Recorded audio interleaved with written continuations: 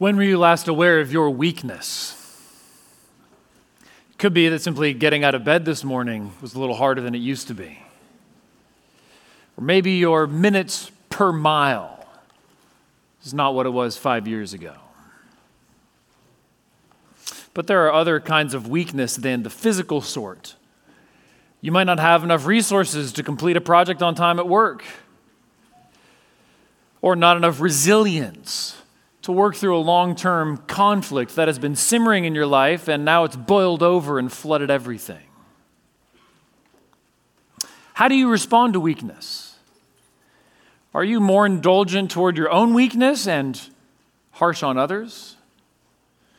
Or it could be the opposite. Are you severe on yourself, but able to excuse just about anything in someone that you love? What does God think about weakness? What does He see in it? What does He do with it? Now, not all weaknesses are the same. Sin is a kind of weakness, and God judges it, but He doesn't just judge. He forgives. He cleanses. He renews.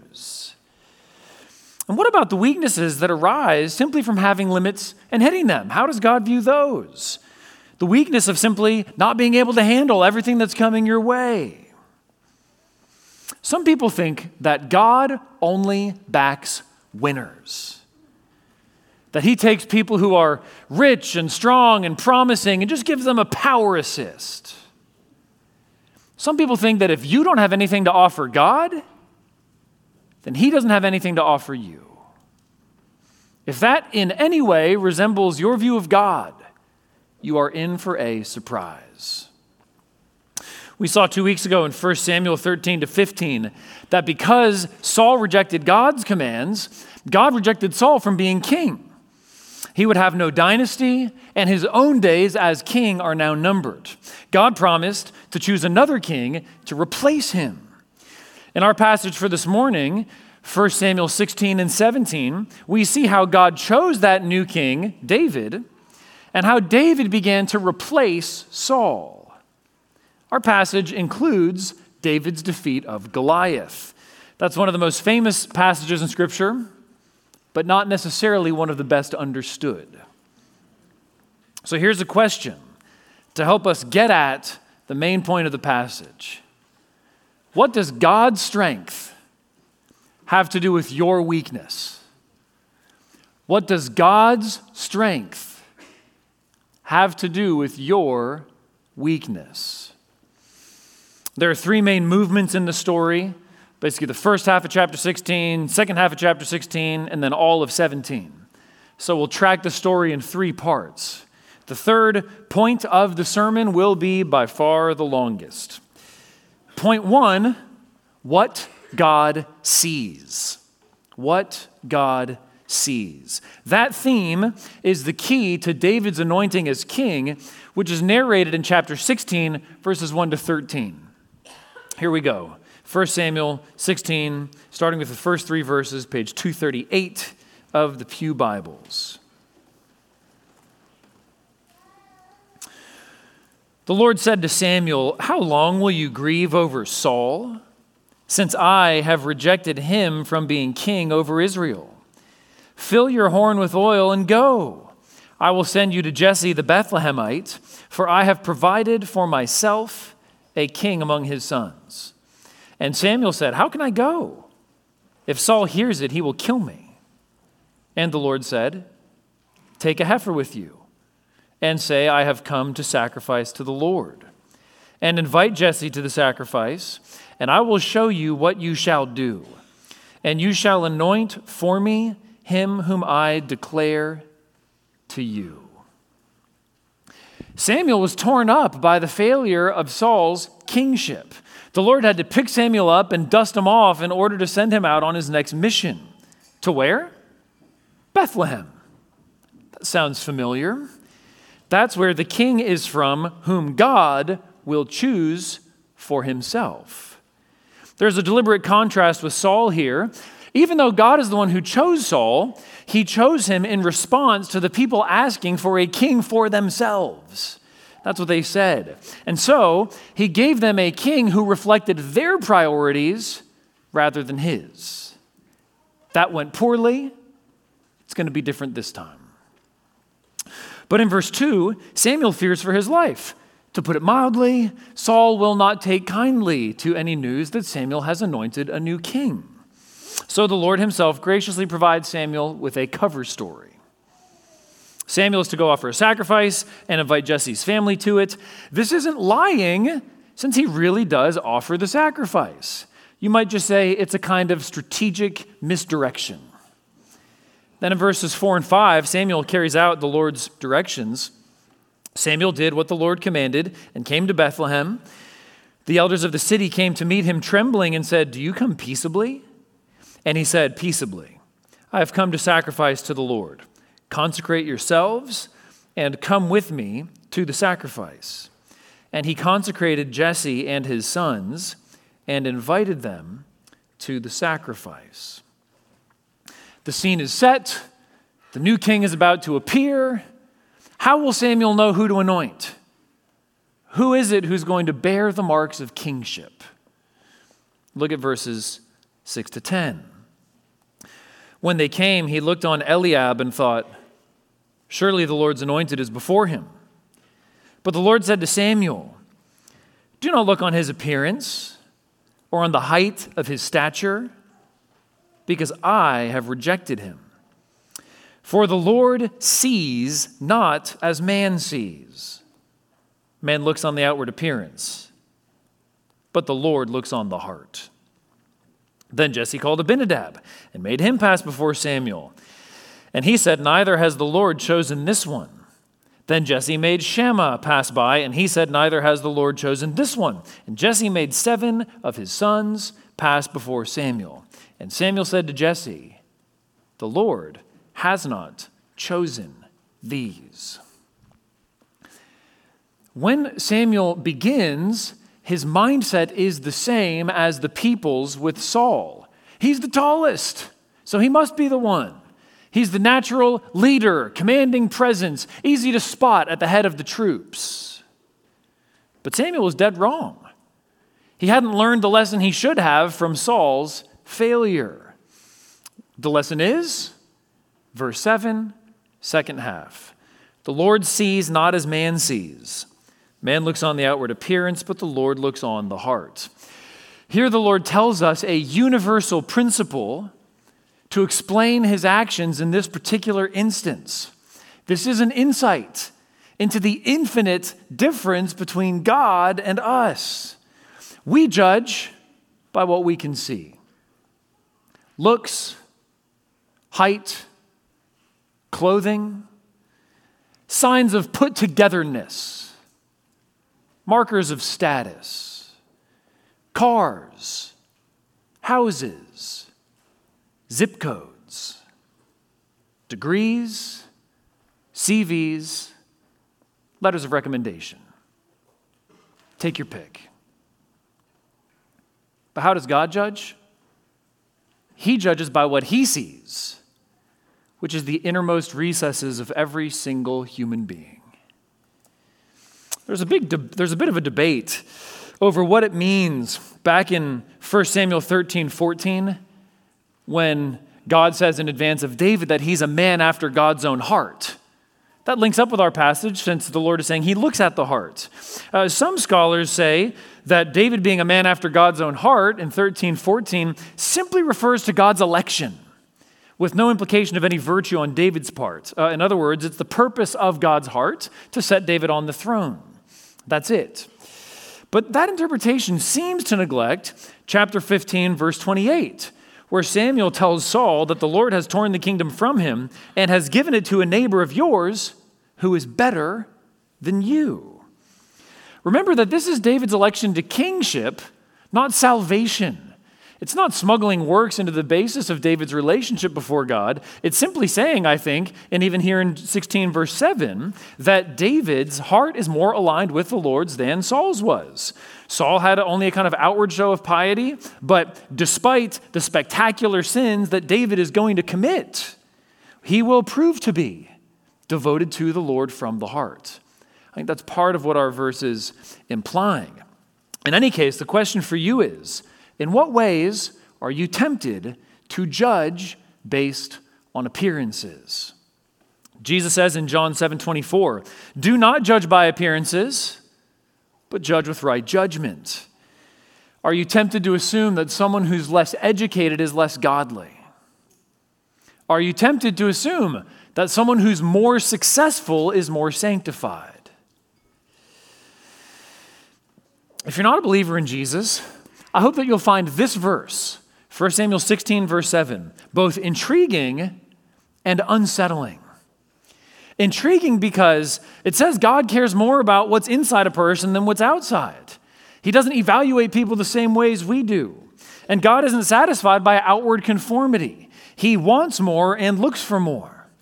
What that means is that what God wants for you involves a far more radical transformation than simply adopting a new set of religious habits or practices. But if you're not a believer in Jesus, I hope you'll also find this verse unsettling. And here's why. This verse means that God has instant, effortless, X-ray vision of everything inside you. It means there's absolutely nothing you can hide from him. It means he sees through the masks you wear in order to achieve certain effects on other people. There are no masks that work with him. He sees you more accurately than any human being ever will or can. So the question is, does he always like what he sees? So in verses 6 to 10, God has systematically rejected every single one of Jesse's sons who appeared before him. Is there anybody left? We find out that there is in verses 11 to 13.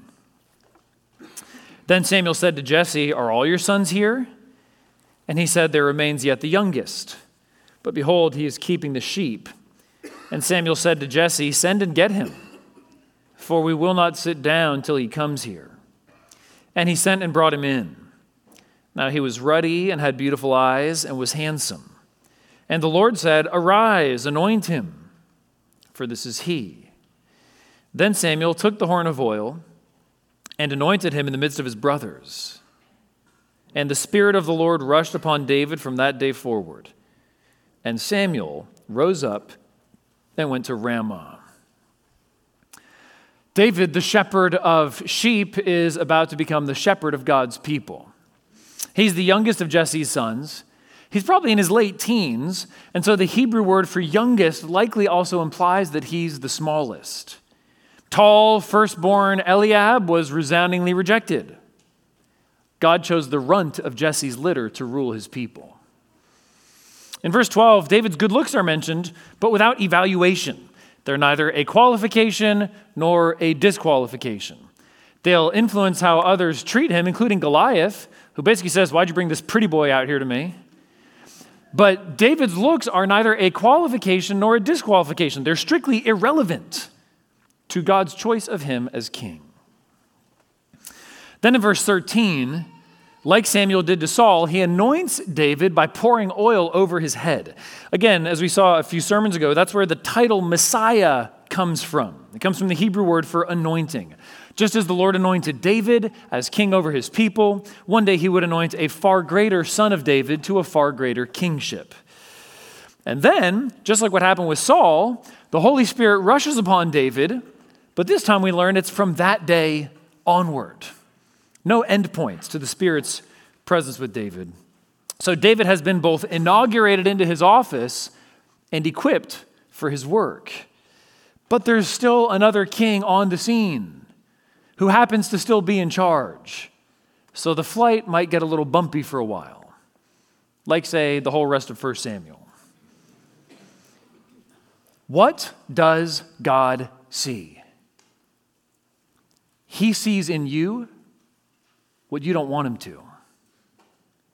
He sees in others what you can't. And he sees in you what others can't.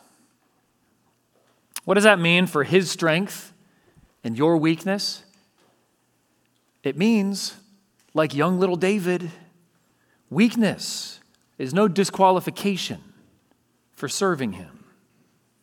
In fact, it's often a prerequisite. That is what God has begun to do with Saul. Other way around. That's what God has begun to do with David. Now the camera pans back to Saul. What's going on with Saul? Point 2. When God leaves. When God leaves. In chapter 16, verses 14 to 23, we see what happens to King Saul when God withdraws his Holy Spirit from him. Look first at verse 14. Now the Spirit of the Lord departed from Saul, and a harmful spirit from the Lord tormented him. Remember, the narrative is dealing here not with salvation, but with equipping for kingship. This text does not imply that the Holy Spirit's indwelling in believers is reversible.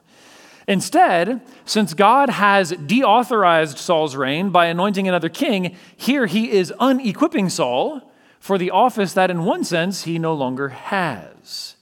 God has announced the end of Saul's reign, and now here before that end of the reign, it's as if God is pulling out the power plug of what he had given Saul to equip him for the task. Now before the final end, God withdraws the only strength by which Saul could have effectively led the people. That is, God withdraws his own strength. Who then occupied the vacancy that the Spirit left in Saul?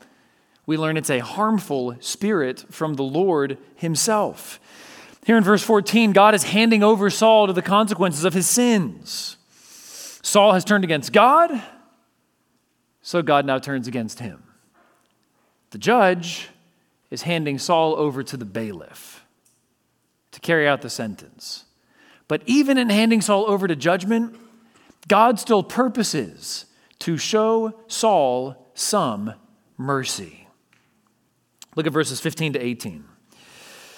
And Saul's servant said to him, "Behold now, a harmful spirit from God is tormenting you. Let our Lord now command your servants who are before you to seek out a man who is skillful in playing the lyre. And when the harmful spirit from God is upon you, he will play it, and you'll be well." So Saul said to his servants, "Provide for me a man who can play well, and bring him to me." One of the young men answered, "Behold, I have seen a son of Jesse the Bethlehemite, who is skillful in playing, a man of valor, a man of war, prudent in speech, and a man of good presence, and the Lord is with him." God chose David as a new king for himself. And now Saul chooses David as a music therapist for himself. The irony is that Saul is bringing into his house the very king whose house, that is his dynasty, is going to displace Saul's. And then the end of verse 18 doubles up the irony. Yes, the Lord is certainly with David. But does Saul even know how thoroughly the Lord has left him? In verses 19 to 23 then, the servants fulfill Saul's orders, and David comes in and serves the king. Therefore Saul sent messengers to Jesse and said, "Send me David your son who is with the sheep." And Jesse took a donkey laden with bread and a skin of wine and a young goat and sent them by David his son to Saul. And David came to Saul and entered his service. And Saul loved him greatly, and he became his armor bearer. And Saul sent to Jesse, saying, "Let David remain in my service, for he has found favor in my sight." And whenever the harmful spirit from God was upon Saul, David took the lyre and played it with his hand. So Saul was refreshed and was well, and the harmful spirit departed from him. So David comes in and earns himself a place on Saul's royal staff. He becomes his armor bearer, which is like being a personal attendant or assistant. And so every time Saul suffered spiritual attack, David sang the spirit away. Here's a glimpse of David the psalmist. David who wrote so many of the inspired songs we still sing and pray. Saul was chosen as king because he was physically strong. But the departure of God's Spirit left him weak. Without divine help, Saul is now helpless. Without God's strength, Saul has no strength left. Note the reversal of roles here. Saul, the king, is powerless. David, the teenage shepherd, has power over what disempowers Saul. This is a display of their reversed fortunes. It's a preview of just how low Saul is going to fall and just how high David is going to rise. What does Saul's sorry state teach us about God's strength and your weakness? The strength that matters most is not the strength you have, but the strength God gives. In the Christian life, the only dependable path to strength is dependence on God's strength. In serving Christ, the strength that counts is His strength, not yours. Psalm 127, verses 1 and 2. Unless the Lord builds the house, those who build it labor in vain. Unless the Lord watches over the city, the watchman stays awake in vain. It is in vain that you rise up early and go late to rest, eating the bread of anxious toil, for He gives to His beloved sleep. What does all this mean for the shape of the Christian life? It means that the way of humility is the way of exaltation. The way down is the way up. It means if you want God's strength, own up to your own weakness. If you want God's fullness, confess your own emptiness. Make confession of sin a way of life. And freely forgive others the way you need to be forgiven. When God leaves, He takes His strength with Him. The only way to keep getting a fresh supply of that strength is to depend on Him daily. Now, moving ahead, turning a corner in the story, we see that just like the Lord anointed Saul and then sent him a military test in chapter 17, He does the same with David. Which brings us to point 3, and most of the sermon with it, how God wins. What God sees, when God leaves, how God wins. Here comes the long points. We'll see divine victory through human weakness play out in all of chapter 17. David and Goliath, here we come. In verses 1 to 3, we get the beginning of the stage setting. Now the Philistines gathered their armies for battle, and they were gathered at Soko, which belongs to Judah, and encamped between Soko and Azekah and Ephes Dammim. And Saul and the men of Israel were gathered and encamped in the valley of Elah and drew up in line of battle against the Philistines. And the Philistines stood on the mountain on the one side, and Israel stood on the mountain on the other side, with a valley between them. The two armies are squared off, facing each other with a valley in between. Things have only come to this point because the Philistines made inroads into the territory of Judah, part of the land God had allotted to His people and promised to the Israelites. It's almost as if the Philistines are coming in and chomping away at the inheritance God has given His people, as if they're undoing the conquest, reversing the clock of redemptive history. Israel's reverse of conquest, undoing of conquest, is going to play out still further in verses 4 to 11. Look at verses 4 to 11. There came out from the camp of the Philistines a champion named Goliath of Gath, whose height was 6 cubits and a span. He had a helmet of bronze on his head, and he was armed with a coat of mail, and the weight of the coat was 5,000 shekels of bronze. And he had bronze armor on his legs, and a javelin of bronze slung between his shoulders. The shaft of his spear was like a weaver's beam, and his spear's head weighed 600 shekels of iron. And his shield bearer went before him. He stood and shouted to the ranks of Israel, "Why have you come out to draw up for battle? Am I not a Philistine, and are you not servants of Saul? Choose a man for yourselves, and let him come down to me. If he is able to fight with me and kill me, then we will be your servants. But if I prevail against him and kill him, Then you shall be our servants and serve us." And the Philistine said, "I defy the ranks of Israel this day. Give me a man, that we may fight together." When Saul and all Israel heard these words of the Philistine, they were dismayed and greatly afraid. If you run the math based on the standard Hebrew text, Goliath was over 9 feet tall. There are other ancient Hebrew manuscripts and Greek translations that put him at 6'6". Either way, 9 feet, 6'6", whatever it was, he was big, he was intimidating, he towered over all the Israelites, and so they were afraid. Either way, Goliath also was likely a descendant of the Anakim. The Anakim descended from a line of huge men called Nephilim. So you can draw a little flow chart. Nephilim, Anakim, Goliath. Way back in Numbers 13, when God commanded Israel to enter the land of Canaan and take possession of it, 10 of the dozen spies they sent out came back terrified because they saw the Nephilim, these giants living in the land. They're like, how are we going to beat them? That doesn't look so good. So God, in response to their faithlessness, judged them, made them wander in the wilderness for 40 years until all that faithless generation died. It was because of their fearful response to the Nephilim. Then later, during the conquest, when Joshua conquered the descendants of the Nephilim, the Anakim, they relocated to, among other places, Gath, which is Goliath's hometown. Back in the wilderness, because of their fear of these giants, God sentenced them to 40 years of suffering. Here, as we'll see in verse 16, Goliath's coming out and taunting Israel for 40 days straight.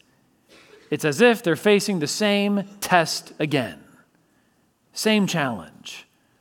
What are you going to do about the giant? Israel's grip on their land is weakening.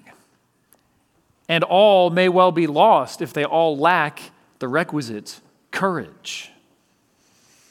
Why does Goliath come out to taunt the Israelites? It's because the Philistines selected him as their champion. The Hebrew word is literally man in between. The Philistines were offering to settle this conflict by what is called a single combat. It means when you have two armies squaring off, they pick one warrior who represents each side, they fight against each other, and whoever wins that battle wins the whole battle. Whoever loses then has to, become the slaves of the other side. This was a quicker and less bloody way to fight, especially when Goliath's on your team. Goliath's height also meant that Saul was a natural candidate to fight him. 1 Samuel 9:2 tells us that Saul was head and shoulders taller than any of the other Israelites. But what's Saul doing now? Verse 11 tells us that he's cowering on the sidelines with the rest of his troops. One more detail we need to consider from this little portion. Why do verses 5 to 7 pay such detailed attention to Goliath's armor and weapons? One is to show how physically impressive he was and what a military threat he was. But there's also a crucial detail in verse 5.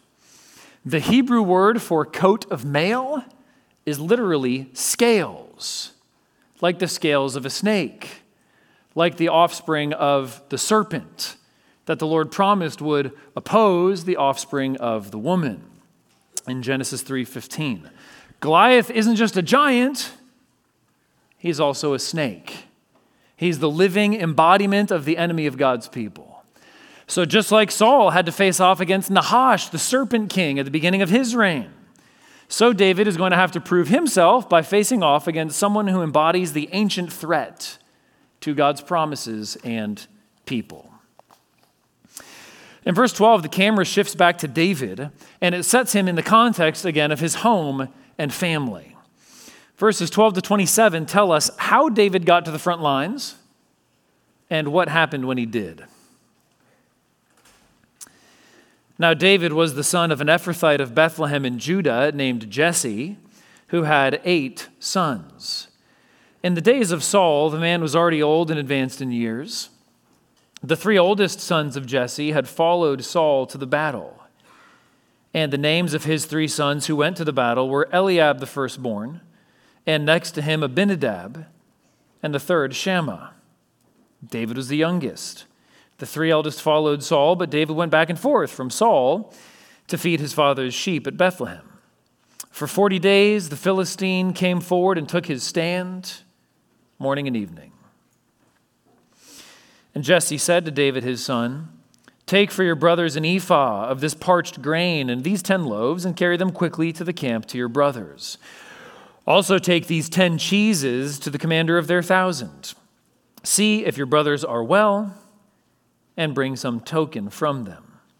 Now Saul and they and all the men of Israel were in the valley of Elah, fighting with the Philistines. And David rose early in the morning and left the sheep with a keeper, and took the provisions and went, as Jesse had commanded him. And he came to the encampment as the host was going out to the battle line, shouting the war cry. And Israel and the Philistines drew up for battle, army against army. And David left the things in charge of the keeper of the baggage, and ran to the ranks and went and greeted his brothers. As he talked with them, behold, the champion, the Philistine of Gath, Goliath by name, came up out of the ranks of the Philistines and spoke the same words as before. And David heard him. All the men of Israel, when they saw the man, fled from him and were much afraid. And the men of Israel said, "Have you seen this man who has come up? Surely he has come up to defy Israel.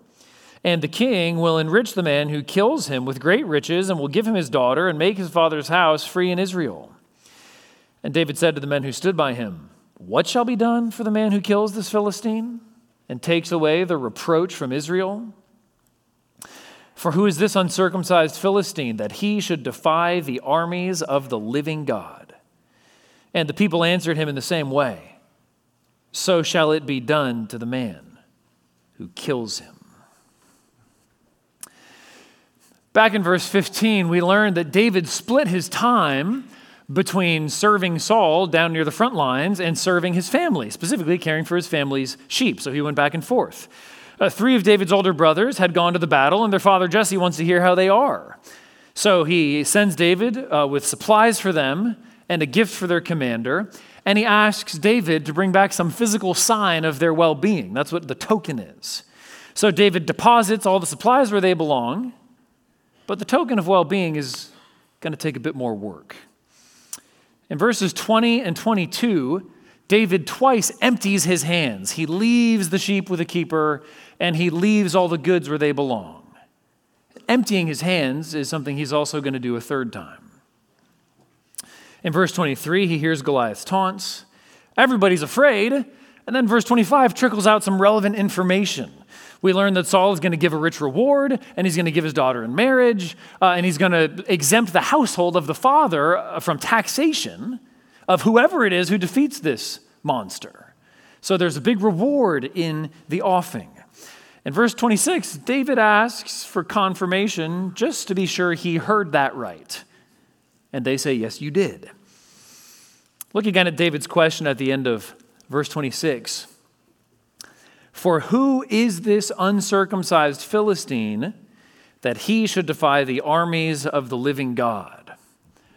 Already David is behaving very differently from every single other Israelite male who's at the battle. And here we get a clue, a big clue, to what makes David different. It's what he sees when he looks at Goliath. He doesn't just see a tall, intimidating enemy. He doesn't just see a threat to Israel's well-being. Instead, he sees someone defying God. He sees someone bad-mouthing the kingdom of heaven.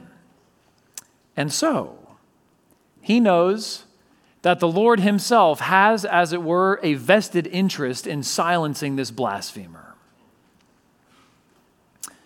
By this knowledge, David proves to be the only character in the narrative so far to show a concern for the interests of the Lord.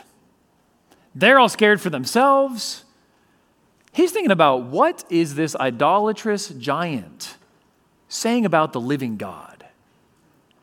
David in the valley of Elah is like Paul in Athens at the Areopagus.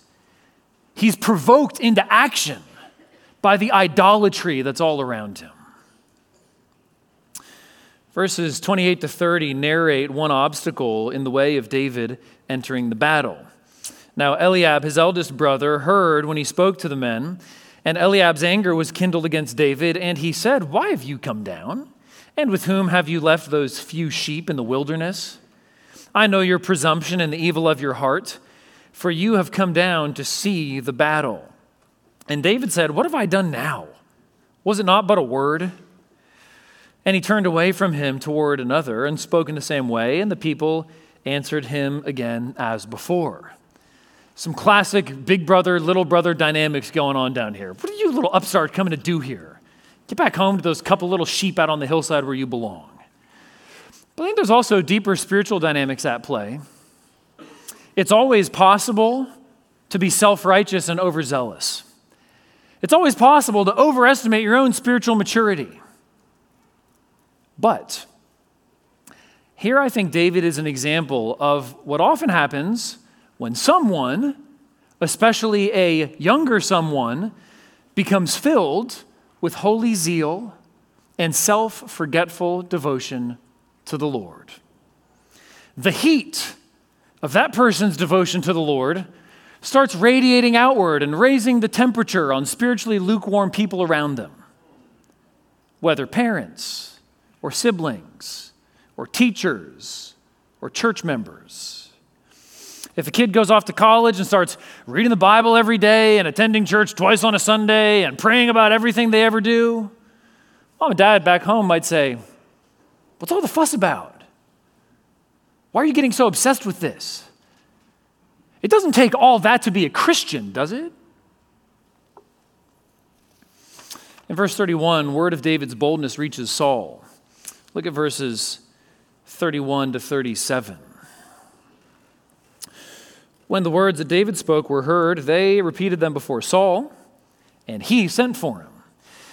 And David said to Saul, "Let no man's heart fail because of him. Your servant will go and fight with this Philistine." And Saul said to David, "You are not able to go against this Philistine to fight with him, for you are but a youth, and he has been a man of war from his youth." But David said to Saul, "Your servant used to keep sheep for his father. And when there came a lion or a bear and took a lamb from the flock, I went after him and struck him and delivered it out of his mouth. And if he rose against me, I caught him by his beard and struck him and killed him. Your servant has struck down both lions and bears, and this uncircumcised Philistine shall be like one of them, for he has defied the armies of the living God." And David said, "The Lord who delivered me from the paw of the lion and from the paw of the bear will deliver me from the hand of this Philistine." And Saul said to David, "Go, and the Lord be with you." Saul attempts to dissuade David from taking on Goliath because of their evident disparity in size and strength. Goliath, huge hulking war machine of a man. David, diminutive teenage shepherd. Saul's like, you just stick one up next to the other, and he crushes you. Saul's saying it doesn't make any sense. He's judging by appearances. He's running calculations of the flesh. But how does David judge? Not by his weakness, but by God's strength. David reckons on God's past faithfulness as a guide to how he's going to act now. Verse 37, "The Lord who delivered me from the paw of the lion and from the paw of the bear will deliver me from the hand of this Philistine." In verses 38 and 39, Saul attempts to outfit David for battle with his own gear, but it's too bulky and unfamiliar. Then Saul clothed David with his armor. He put a helmet of bronze on his head and clothed him with a coat of mail. And David strapped his sword over his armor, and he tried in vain to go, for he had not tested them. Then David said to Saul, I cannot go with these, for I have not tested them. So David put them off. Have you ever wondered why Saul did this? It's tough to be 100% sure, but it seems to be a way of trying to claim some credit in the event that David actually wins. Sure, David struck down Goliath, but he did it with my sword and my armor. But of course, that's not how David's going to win. The armor won't work for David. He's not used to it. It's too bulky. But there's a deeper point here. There is a kind of strength that will hurt rather than help. As we sing in the song Everlasting Arms, save us from the strength that harms. So now finally, David heads out for single combat with Goliath. Verses 40 to 47.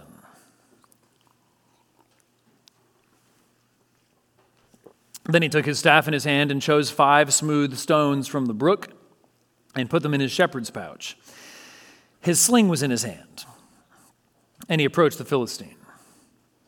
And the Philistine moved forward and came near to David with his shield bearer in front of him. And when the Philistine looked and saw David, he disdained him, for he was but a youth, ruddy and handsome in appearance. And the Philistine said to David, am I a dog that you come to me with sticks? And the Philistine cursed David by his gods. The Philistine said to David, come to me, and I will give your flesh to the birds of the air and to the beasts of the field. Then David said to the Philistine, you come to me with a sword and with a spear and with a javelin, but I come to you in the name of the Lord of hosts, the God of the armies of Israel, whom you have defied. This day the Lord will deliver you into my hand, and I will strike you down and cut off your head. And I will give the dead bodies of the host of the Philistines this day to the birds of the air and to the wild beasts of the earth, that all the earth may know that there is a God in Israel, and that all this assembly may know that the Lord saves not with sword and spear. For the battle is the Lord's, and he will give you into our hand. To have one's carcass devoured by wild animals, as in the insults Goliath and David trade back and forth in verses 44 to 46, to suffer that fate is a sign of being cursed. So what's going on here is a contest of gods. Whose God is real? Whose God is living? Whose God can show up and defend himself on the stage of history? Goliath curses David by his gods, but David comes to Goliath in the name that is in the authority of the one true God. And David asserts that his triumph over Goliath will broadcast 2 messages, one to the surrounding nations and one to Israel. That's what he means by this assembly. Look again at the end of verse 46 into verse 47. That all the earth may know that there is a God in Israel, and that all this assembly may know that the Lord saves not with sword and spear. Just like in the Exodus, God is going to teach the nations that he alone is God. And he's going to teach his people that he alone saves. So how does God do it? Verses 47 to 51. 48, starting verse 48. When the Philistine arose and came and drew near to meet David, David ran quickly toward the battle line to meet the Philistine. And David put his hand in his bag and took out a stone and slung it and struck the Philistine on his forehead. The stone sank into his forehead and he fell on his face to the ground. So David prevailed over the Philistine with a sling and with a stone and struck the Philistine and killed him. There was no sword in the hand of David. Then David ran and stood over the Philistine and took his sword and drew it out of its sheath and killed him and cut off his head with it. When the Philistines saw that their champion was dead, they fled. Which way does Goliath fall? face down, just like his god Dagon did when Yahweh came to town. What happened next? His head was removed from his body, just like Dagon's was the very next day. Psalm 115, verse 8 says of idols, those who make them become like them. So do all who trust in them. But a few minutes before that decisive defeat, while Goliath's still alive, he sees David's shepherd's staff in his hand, so he thinks that's the pathetic little weapon that David's going to come out and try to beat him up with. He didn't suspect the sneak attack. So David charges up to Goliath. He emerges alone from Israel's battle line. He gets within range. He quickly pauses, sets up a stone, lets it fly, and the stone sinks into Goliath's forehead. This is perhaps the favorite moment in the Old Testament of every elementary school-age boy. Followed closely by the time the knife sinks into the stomach in Judges 3, right? That's a close runner-up. Kids in the congregation, including but not limited to elementary school-age boys. Here's a good question for you from this passage. What is David's defeat of Goliath teaching us about God? What do we learn not so much about David, but about the God he believes in? It'd be a good question to ask your parents over lunch today. Look again at verse 50. So David prevailed over the Philistine with a sling and with a stone and struck the Philistine and killed him. There was no sword in the hand of David. This little narrator's comment, this repetition, is emphatic. It's underscoring what David didn't have, the weapon he didn't use, the human type of strength that was conspicuously absent. David did not need a sword because the Lord of heaven and earth was his sword. It's tempting to read ourselves straight into David in this story. And there is something to that which we'll come back to. David is a model of the courage of faith. But you know who you are more fundamentally? You know who you are before you ever may be David? You're Saul, trembling on the sideline, derelict in duty. You're Eliab, maybe with some natural endowment, but still scared. You're every single one of those Israelites, trembling, quaking, looking around for someone to save you because you can't save yourself. Your sin has plunged you into a situation far more hopeless than the Israelites in the valley of Elah. You're hopeless to pay the penalty for your sin. You're hopeless to liberate yourself from sin's grip over your heart. You're hopeless to defeat Satan and destroy the hold he has over you. You need saving and you can't save yourself.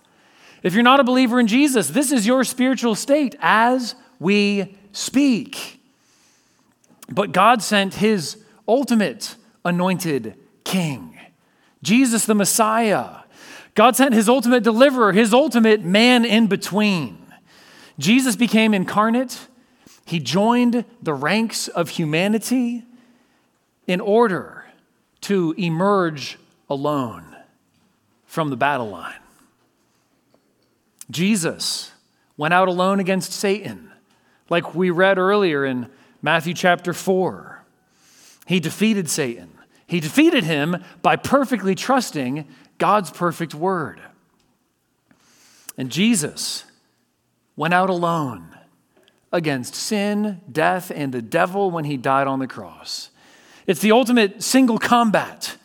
Christ destroyed sin, death, and the devil by paying the penalty for all the sins of all those who would turn and trust in him. He died as a sacrifice on the cross to show us all that God alone is God and he alone saves. When Christ died on the cross, he won the ultimate battle with no sword in his hand. On the cross, Christ triumphed over the greatest of enemies, not through strength, but through weakness. And then, having been crucified in weakness, he was raised in power. He emerged victorious from his fight with death. And now death flees before him like Philistines fleeing the Israelites. If you've never turned from sin and trusted in Christ, believe in him today. Rely on him alone to save you from your greatest, biggest, worst enemies. So David, like Jesus, won the decisive victory for his people. But then look what happened next. Verses 52 to 54. And the men of Israel and Judah rose with a shout and pursued the Philistines as far as Gath and the gates of Ekron, so that the wounded Philistines fell on the way from Sha'araim as far as Gath and Ekron. And the people of Israel came back from chasing the Philistines, and they plundered their camp. And David took the head of the Philistine and brought it to Jerusalem. But he put his armor in his tent. There's that token of his brother's well-being. Goliath's head. Nobody else to make them afraid. Because David defeated the Philistines' champion, now Israel enters the battle and drives them away. Because Jesus defeated Satan, every Christian can and must put to death the sin that still dwells within us. There's only one Christ, but all believers share in his anointing. There's only one ultimate victor, but even now, in an already and not yet kind of way, all believers share in his victory. And we're all called to put his victory into practice in fighting against the sin that still dwells inside of us. Now, there are two easy ways to go wrong in reading this chapter, and I've tried to kind of, navigate us through both so we don't hit either one. Just to make it explicit. One way to go wrong in reading this chapter is to jump directly from David to you and say, do what he did. Be courageous like David. Confront all the Goliaths in your life with sneaky underdog tactics and God will bless you. That reading really does miss the heart of the passage. The main point of this chapter is that the king God provides for himself delivers his people from hopeless peril. The main point of the passage is that David is a movie trailer for his greater son to come, the Lord Jesus Christ. But there's another easy way to get the chapter wrong. This other way takes it for granted that David is a type of Christ, that he's pointing ahead to Christ's saving work, and therefore refuses to draw any lessons from David for how we should live by faith. That second reason says, you're only Saul, you're only Eliab, you're only an Israelite quaking in their boots. But ultimately, though that reading attempts to honor the gospel, it ultimately undersells the power of the gospel. Here's how. The gospel is the announcement of what Christ has done outside of you for you. And the gospel comes to you just as you are, without one plea. But the gospel doesn't leave you as you are. By the power of the gospel, God works on you and in you, transforming you more and more into his character so that you live by faith and so that you develop the kind of courage that David had by faith. And because God works on you and in you by the gospel, he also works by you and through you, just like he worked by and through David. God gets all the credit. God gets all the glory. God delivered his people. He did it through a human being, but the human being did not really contribute much. There's a picture here, not just of Christ's victory for us, but also of Christ's transforming work in us. The key to all of this is union with Christ. By faith, we're united to him so that his victory is counted as ours. And by faith, through that union with him, we begin to share in his power. We begin to share in his grace. We begin to share in his spirit at work within us. So, learn from David's confidence in God. Learn from God's victory through David's courage. Learn from how confidence in God enabled David to act decisively when everyone else around him was paralyzed. Fix your eyes on Christ, and you will find that faith produces confidence, and confidence produces courage, and courage will not put us to shame. Because God will vindicate all those who take bold action in reliance on him. What did Paul say to the whole Roman church at the very end of Romans? There's a word you might not have noticed, Romans 16:20. The God of peace will soon crush Satan under your feet.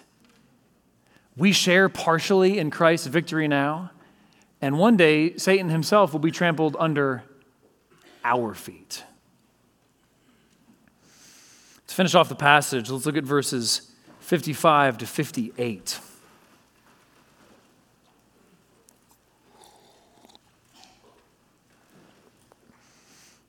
As soon as Saul saw David go out against the Philistine, he said to Abner, the commander of the army, "Abner, whose son is this youth?"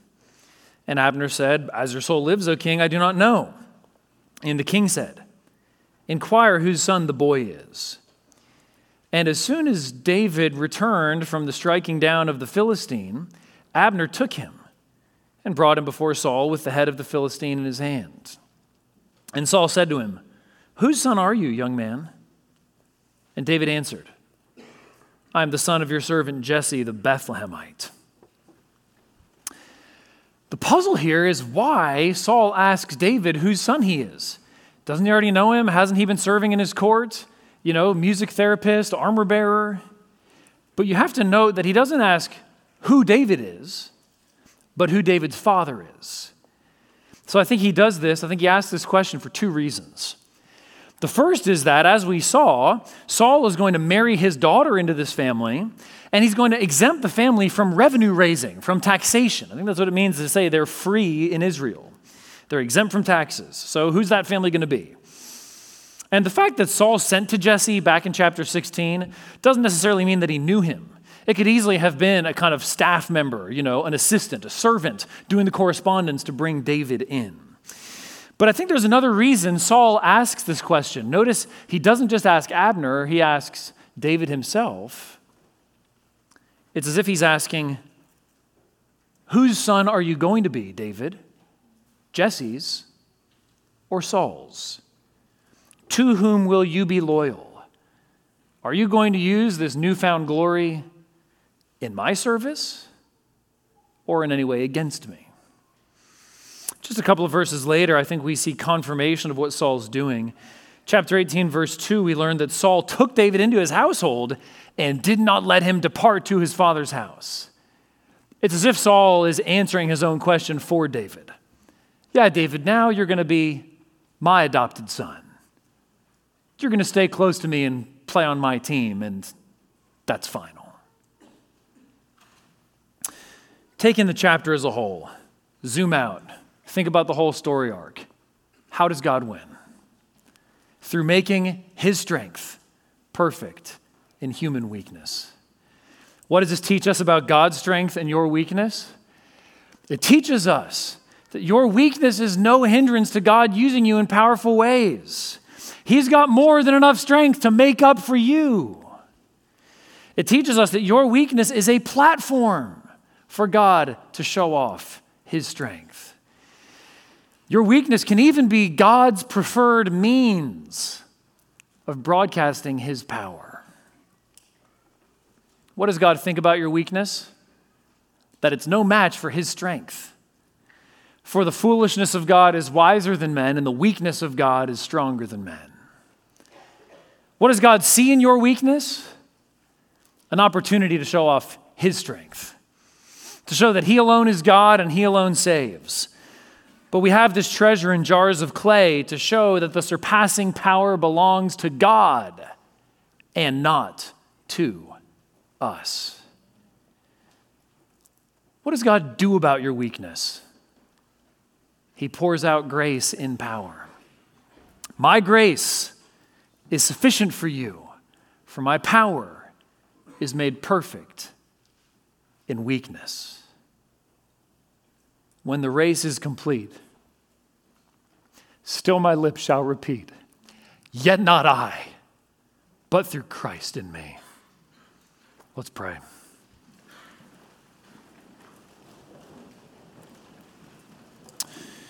Heavenly Father, we thank you that you make your power perfect in our weakness. We pray that that promise would enable us to live by faith. Pray that promise would humble us. Pray that promise would motivate in us action that serves others and brings you glory. Because we know that you can do in and through us what we could never do for ourselves. We pray these things in Jesus' name. Amen.